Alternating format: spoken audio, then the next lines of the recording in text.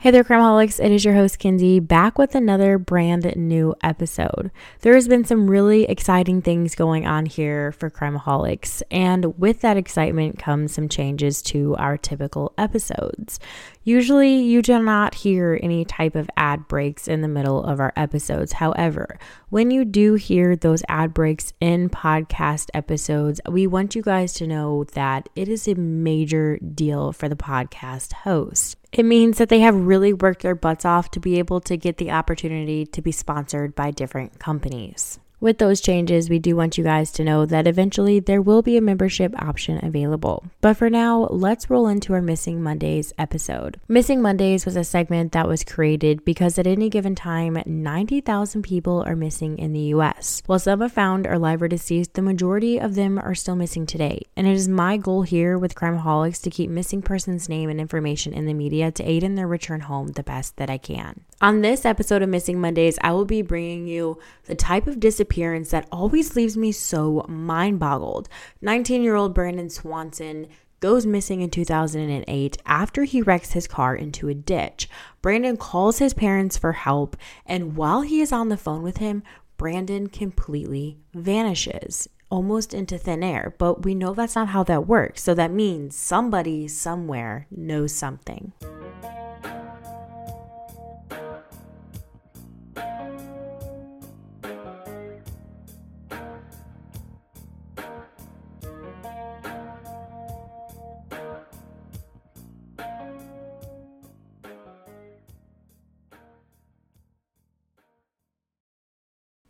On Tuesday, May 13th, 2008, a young 19-year-old boy by the name of Brandon Swanson, who was living in Marshall, Minnesota, went to hang out with some friends and have a few drinks in a nearby town called Lind. Brandon and his friends were celebrating completing their first year at Minnesota West Community and Technical College. While attending the Lind party, Brandon's friend stated that he had planned on leaving the party to head to another nearby town called Canby. And from what I researched, it looks like Canby is about 42 miles away from Marshall. He wanted to go out to Canby to be able to say goodbye to a really good classmate of his since they were going to be parting ways for the summer. Every one of Brandon's friends that were attending this Lind party had told the police that when Brandon left the party to head to Canby, he did not seem intoxicated and he was completely coherent.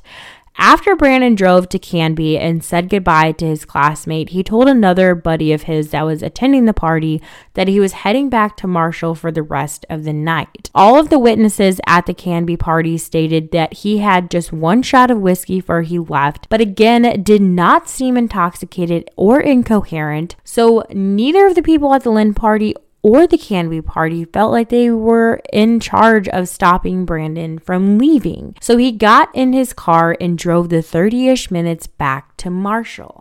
The main highway from Canby to Marshall is called Highway 68, and it is a complete straight shot between the two of them. Around 1:15 a.m., Brandon wrecks his car into a ditch on a gravel road. Brandon had made several attempts to call his friends for help, but was never successful in reaching them. After not being able to reach his friends for help, he makes a call to his parents, Annette and Brian, to inform them that he wrecked his car and he was going to need a ride home. He goes on to tell them that he is located somewhere between Lind and Marshall and gave them his exact location. When Annette and Brian arrive at the location where Brandon says he is, Annette gives Brandon a call because she can't find him. While they were on the phone, Brandon and Annette both had agreed to flash their headlights at each other so that way they knew that each other was there. She could hear Brandon inside of his car flashing his headlights, and Annette was doing the same thing, but neither of them could see each other. Annette was over the phone saying to Brandon, "We're flashing our lights, we're flashing our lights," and all Brandon said back to her was, "Don't you see me?" Annette tells Brandon that she cannot see him anywhere in the distance and asks if Brandon is flashing his lights. He says, yes, I'm flashing my lights. And Annette again can hear Brandon flickering his headlights. So obviously they're not within the same vicinity of each other at all. Brandon gets so frustrated with his mom, Annette, for not being able to find him that he gets angry and hangs up the phone on her. Annette quickly calls Brandon back and she says, I'm sorry, we're trying our best to find you, but we cannot see you anywhere on this gravel road.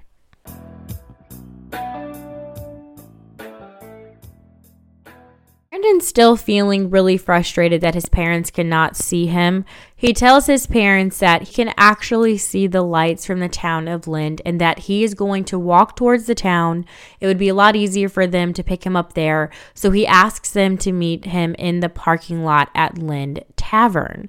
While Brandon is on the phone with his parents, he tells them that he's going to cut through some fields, that this would be a lot quicker and would save some time. He is talking to them with each step that he takes. He tells them that he just got off of a gravel road. He sees 2 fence lines and he hears running water. The call lasts about 47 minutes when all of the sudden Brandon yells, "Oh shit," and the call gets disconnected. His parents are completely frantic because they're thinking, why did he just say oh shit and why did his phone go disconnected? As any parent would, they start calling Brandon's phone over and over and over, but they are not getting any answer whatsoever.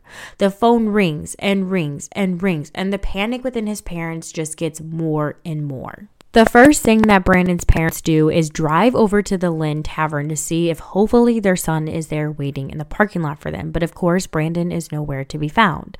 Annette and Brian do their best to be able to try and track Brian's movements that he should have made between where he wrecked his car in the Lind Tavern. As they're trying to track Brandon's movements, they're starting to lose hope that they were even in the same vicinity where their son was. They continue to try and call Brandon's cell phone, but there's just no answers. It is now sometime after 2:30 in the morning and they are just having no luck trying to track down their son. Sometime around 6:30 in the morning, when Brandon's phone finally goes straight to voicemail, they make the conscious decision to call the police and report their son missing. But as we all know by now, that when you report your loved one missing, these are not always met with urgency. And of course, that's exactly what happened when they called to report Brandon missing. The police tell them just to wait it out a little bit because it's not highly unusual for a boy his age to just go off the grid, especially when he had been out the night before with his friends. They basically just chalk it up to that Brandon is probably still out with his friends or he's sleeping off the night before. But as time goes on and the day continues and Brandon is still not showing up, the police finally take it serious and they start to look into Brandon's cell phone and they're trying to find out where his phone last pinged. His parents would be totally shocked to find out that Brandon's cell phone last pinged in a place called Porter, Minnesota, and not even anywhere near the town of Lind. Porter is somewhere between Canby and Marshall along Highway 68. So Brandon had in fact not been anywhere near Lind where he was telling his parents that he was. This is one of those parts of these kinds of disappearances that just really boggles my mind. Because did Brandon maybe hit his head in the accident when he ran into the ditch and got confused about where he was, and that's why he told his parents that he was in Lind and not Porter? Or was Brandon actually more intoxicated when he left the party than his friends thought he was? And so because he was intoxicated, he thought he was in Lind, but he was actually in Porter. Just boggles my mind. Now that the police know for sure that Brandon is missing, an on-foot search begins for him, but it does not start in the town of Lind. It starts in the town of Porter, Minnesota, where his phone last pinged. Very quickly into this search, they find Brandon's Chevy Lumina sedan inside of a ditch. When they search the car, there is no sign of Brandon. And not only is there no sign of Brandon in the car, but there is no physical damage to the car, and there is nothing to indicate that there was any type of bodily harm. The police and the search teams are left completely puzzled because there really is no sign of Brandon. There was no footprints around Brandon's car There was no clothing items left behind, there was no cell phone left behind, and there was just only that one ping from his cell phone. It really did seem as if Brandon had just vanished into thin air.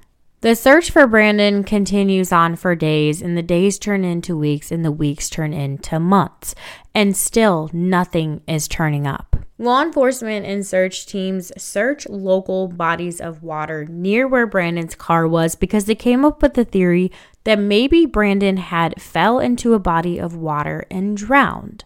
And this theory may not be all that off, because remember when Brandon was on the cell phone with his parents, they heard running water, and then they hear Brandon say, "Oh shit," and the phone goes completely disconnected. After police put together this theory, they start to really utilize search dogs and take them out to all of the bodies of water located near Brandon's car, and they get a hit.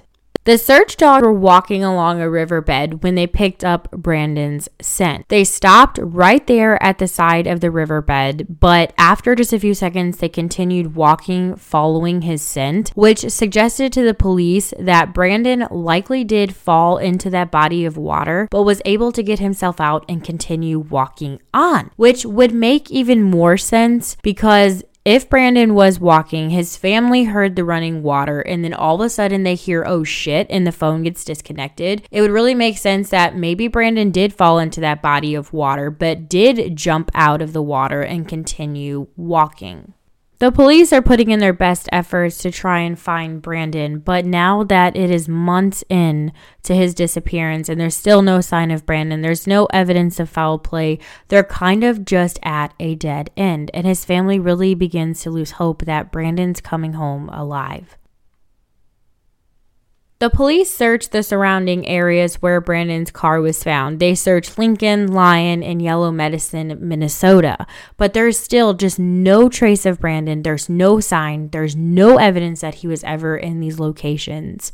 And as of right now, Brandon has never been located. The police still very heavily stick to their theory that Brandon fell into a body of water, got out of the water, and continued walking. And because it was only 39 degrees that night and he was soaking wet, they believe that Brandon very much succumbed to hypothermia. And they believe that his remains are within the 122 square mile radius of where his car was found. It's all just going to be a matter of being able to find any piece of evidence that they can to return Brandon to his family. Since Brandon's disappearance, there has actually been a law put into place in honor of his name. The law states, law enforcement is required to take a missing persons report without delay after notification of someone missing under dangerous circumstances. No matter the missing person's age, they are immediately to conduct a preliminary investigation to determine if the person is missing and endangered, and they are to promptly notify all other law enforcement agencies of the situation.